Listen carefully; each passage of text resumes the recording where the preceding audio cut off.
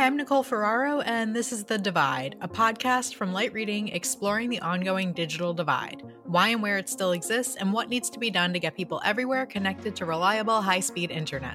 Today, I am joined by Sean Parker, VP of Government Affairs at Sci-Fi Networks, which has been building and operating privately funded open access fiber networks for the past 10 years. Sci-Fi recently announced its latest fiber build in Saratoga Springs, New York. We talk more about that specific project and others, how the Sci-Fi Network's Fiber Cities model is helping increase competition and address the digital divide in cities across the U.S., and more. Sean, thank you so much for joining me. Welcome to the podcast. Oh, well, thank you for having me, Nicole.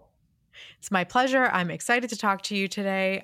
Before we dive into some specifics, I was wondering if you could just give me some background on Sci-Fi Networks, a bit about your backstory, and maybe some of the cities where your open access networks are active currently.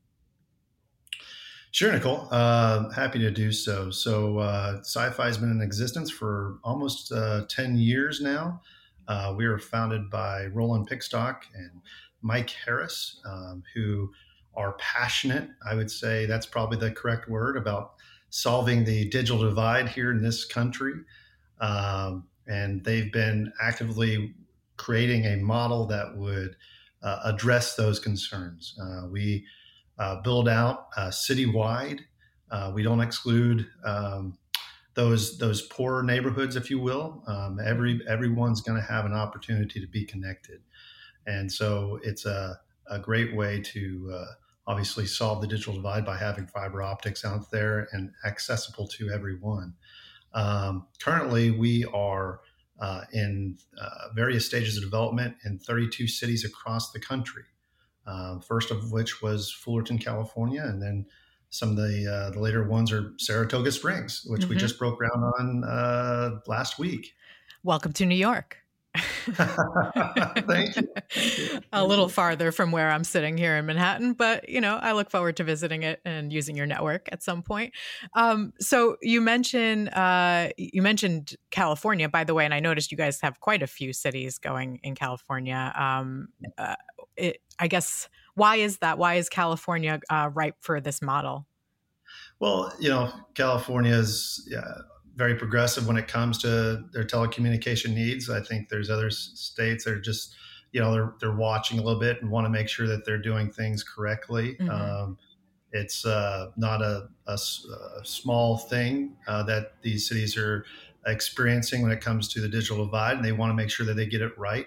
But California has been, on the forefront of this and trailblazing things. And so, when these cities we go to in California, they hear about what we're doing, what we're trying to build in their communities, they get very excited. And obviously, it's a privately financed opportunity. So there's no tax dollars involved whatsoever. And so I think that appeals to a lot of people in California who probably feel like they're paying a great deal in taxes already. Right. So, Right. But to have this kind of communication is a game changer for them. And so they're excited about that. And I think that's the reason why California is maybe a little bit further ahead than some other states. Interesting. And California has sort of bet on an open access model going forward with its state funding. So I know you guys are privately funded, but do you see opportunities going forward to participate in any of that, or any of the BEAD funding, or anything coming from the federal government? Well, possibly. Right now, our model doesn't really require that we have that. If there's opportunities where that we could partner, either state or federal dollars, we certainly will look at those opportunities. But right now, to date, we have not done any of that to this point. Okay. So you mentioned at the top that you guys don't, bypass lower income neighborhoods, something that is known as digital redlining or digital discrimination, as the FCC is supposed to define it. I'm wondering about, so, you build it as an open access network provider, you're building out the actual network. Do you have any trouble enlisting ISPs or enterprises or carriers in those neighborhoods, or does it help those companies that you're already doing the hard work of laying the fiber? Well, I mean, that is the model, right? We're laying the fiber, we're doing all the the toughest part, right? So they can really focus on the end customer, which we feel is a tremendous benefit to not only their business but to the end customers, right? So they get to really focus on innovation and properly priced packages that really meet the needs of the community, right? So Mm-hmm. we are a wholesaler at the end of the day, just trying to create a leveled playing field for these groups, and so that they can go and be the best that they can be out there in the space. And so that's something that's fundamental to what we try to do. And so we don't pick winners or losers. We just want to make sure that everyone can succeed, and we give them the fastest, the best network imaginable to do so. And so ISPs are attracted to that. Some of them are, some of them aren't. More your tier ones have been a little bit more hesitant, right? But certainly more of your local, smaller providers are ones that have been very excited to join this network. And we encourage any provider out there, if they want to know more about us or to join one of our networks, to give us a call. We have visit our website and take a look at us, and you have all the information you need there to contact us. How many ISPs is it typical to have on one of your? You guys call your networks like fiber cities, right? In each city. Yeah, yeah, we call them fiber cities, which I don't know, I always like. That's kind of it's cute. Name. I like it. It is cute. It's convenient. Yeah, but so for each fiber city, how many ISPs do you try to enlist? And what's on average? Yeah, initially you like to have 2 or 3 there initially, right? Okay. And then as the network becomes more mature, then we bring on more after a period of time. But at least for the first several years, you'd have 2 or 3 would be our goal in most communities. Mm-hmm. Okay. And do the ISPs have a preference? Do they say, hey, we'll join the network if you limit it to this many service providers, for example? So every agreement's a little bit different. Every city's a little bit different. Providers, we work with their needs. And so if they have certain concerns or things that they think will better the overall offering, then we certainly want to look at that and talk to them about that and get their ideas and adjust if it's possible to meet their needs. Okay. So I guess one thing I wanted to know about is there's some debate about open access networks. Like you said, some of the tier ones are less interested in those types of networks in their areas. What makes for an ideal, location for a fiber city when you guys are going out to look for where to build next? Are there certain policies? Is there certain terrain? A competitive landscape probably. Tell me a bit about what you look for when you're going out to form new city partnerships. Yeah, sure. I mean, one of the biggest things is, we're not a rural provider at this point in time, right? We're not going out into rural America. We're going to communities, cities that are, fairly dense in size, right? And businesses and homes and stuff. That's a critical part to getting our financing. It has to make sense from that standpoint. We also look at the competitive landscape that's already in that market because we have to make a business model. This is a privately financed offering, right? So it has to make business sense. If a community already has really good fiber optics, there are a lot of it. It would probably make it more difficult for us. But unfortunately, for our business model, there's a lot of communities out there that are in great need of this, right? So that have that density and don't have the competition levels, right? Don't have the fiber optics everywhere. And so that's what we look for, generally speaking. There's a number of other variables, but those are a couple of the biggest ones. Okay. And, when it comes to, you guys are, in part saying you're helping to close the digital divide, and certainly building more broadband helps to close the digital divide. But where would you say your biggest strength is in that department? Is it reaching lower income communities because you're putting the infrastructure in places where it doesn't exist? Like, for example, you're saying you're not really in rural territory yet. So maybe sci-fi isn't the answer for the digital divide in rural America. But where would you say, and if you could even give me an example from one of the cities you serve, is your network making a difference for communities that maybe didn't have access before? Well, We certainly are across the board. When we start turning up services, everybody, as I mentioned earlier, will have the ability to connect. I think one thing that really distinguishes us in that department is our Fiber City Aid program as well, right? Um, where we're able to offer a discounted rate to our wholesalers, who then in turn pass on a $30 a month um, uh, privately subsidized symmetrical gigabit service to those families that are in most need. And those are usually those are always identified by the city themselves, right? So, we hear about all the federal dollars that are out there, but the federal government is, the federal government, and they don't know your community like you know your community, right? So we allow the community, the cities, to determine where those dollars are to be allocated. That program can be rolled out, and all of our providers that are on that network would be able to offer that discounted service to those residents. And so we're very, very proud of that. There's no other program out there like this today.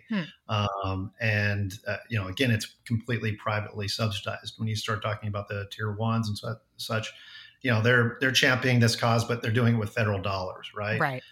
We're doing it with all private dollars. So again, I think that's another example of where Mike Harris and Roland Pixock are really, putting their money where the mouth is, right? And making an enormous impact there. But yeah, it's an exciting initiative that no one else has. So it's really fun to talk about. Okay, awesome. No, that's really interesting. So what would you say you guys are building all around the country? What are some of the challenges that you're facing in your builds? People are facing supply challenges, of course. Some say there are labor challenges. Some say there aren't. You, interestingly, are building in New York now, where you're going to have to shut down soon for the weather. Maybe that's why California is a little easier to build in, because you don't have full winter. But so tell me a bit about where you're facing challenges during your build out. Yeah, I think once communities understand what we're offering, they get on board fairly quickly, right? Mm-hmm. Once they fully grasp the concept. The biggest complexity is no doubt when you're constructing the network, right? We deploy through microtrenching, which is a great technology to do it. It's gotten some bad press at times by other providers and groups that have tried to do it, and they didn't do it as well as we do it. We're the leader in it, really, across the country these days. Yeah. We got some great contractors who do amazing work for us on that. But there's a lot of hand-holding when it comes to that, and educating the public works groups on what it means. And usually we take them out to cities and we show them what we're doing, and so they can really get a firsthand look at it, which is something that they like to do. And so I would say that generally is the biggest piece of what is the construction of the network, right? Mm-hmm. Everybody knows what the value is at the end of the day once they get it, right? And so it's the construction element that creates the most complexities and to it. Which would be natural, right? When you're going underground like we are, which creates more of a reliable network as opposed to going up in the poles, and where you're faced with Mother Nature a lot and who knows what else, right? You want reliability when it comes to your network. And, we plan to have this in the ground for generations and generations. So there's no limit to fiber optics, as you know. And so as far as we know today. And so, we feel very confident that it'll be able to support any sort of application long into the future. And so we do have to build underground, and we do design our networks in a manner that allows for redundancy and resiliency. And so it's critically important. Old models and how they constructed networks really aren't viable for today's needs and the future demands, right? And so you have to have something that's reliable. The only way to do that is to put it underground. And so we use microtrenching for it. And so, like I said, it's a great technology, but it does require a little bit of hand-holding every once in a while, and bringing everybody along and educating them about the process. And once they get it, usually most of the time they like it. They like the process, and it's a very clean very clean build, and we open and close a trench in the same day. So we're building really, really fast, doing about a mile, maybe a little bit over a mile a day with one of our crews, just depending upon weather and such. But we usually do it very, very quickly, and it allows us to do the citywide build. So. Yeah, that's great to be able to do that within a day. I'm sure you get a lot less angry people giving you a call. When people come home, it's like, oh, you guys were here? Right, exactly. And then they go out and they look for where it might have happened and they see something, right? But generally, it's very well received. We go out and really educate the community about it, too. We go out there with taco trucks and things, and we that's why people like you. Okay. Oh, yeah, exactly. Right. I mean, who doesn't like a taco truck? You should have said that up at the top. You would have had a lot more website visitors. No, that's great. And just to close us out on this topic, because it's your most recent project and because I'm biased because it's my state, tell me a bit about the kickoff in Saratoga Springs. Why Saratoga Springs? Tell me a bit about what that city's needs are as far as fiber goes. And if I understood it correctly, it sounds like this is going to be the first city to have fiber everywhere in New York.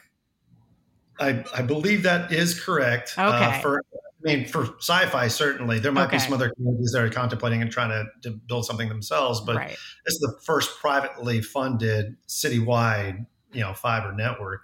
It's at a cost of about $32 million for Sci-Fi Networks. We've been working with Saratoga Springs for a while now. It's a great community, diverse community. It's got the density levels that we look for. It's really just a fantastic community all the way around. They've got obviously their needs too when it comes to digital inclusion and such. Mm-hmm. And so we are able to roll out our Fiber City Aid program there. We've already identified about 700 addresses, working with Paul Feldman, who's the executive director of Saratoga Springs Housing Authority. And so they're extremely excited. Our founders, they want to solve this problem, right? Mm-hmm. And Saratoga Springs has that problem. It's a great community, though. It's exciting. I've been up there a couple times now and really like being up there. And so, it's a great spot to start in New York, and hopefully we're able to do some other projects in New York as well. And you have one provider signed up for that network so far? We have one provider signed up for the network right now. Correct. Okay, great. Gotcha. All right, cool. Well, thank you so much for taking some time to talk to me about this. I'm excited to keep up with Sci-Fi Networks and see where else you build. Awesome. Well, it's a pleasure, Nicole. Thank you again. And please feel free to reach out to me if you have any kind of questions. Will do. Thank you again, Sean, for joining me. Thank you as well to our producer, Pierre Landrio, for making this episode. Be sure to subscribe to the Light Reading Podcast for more episodes of The Divide, as well as interviews and insights from the Light Reading team. Thank you for listening. We'll see you next time.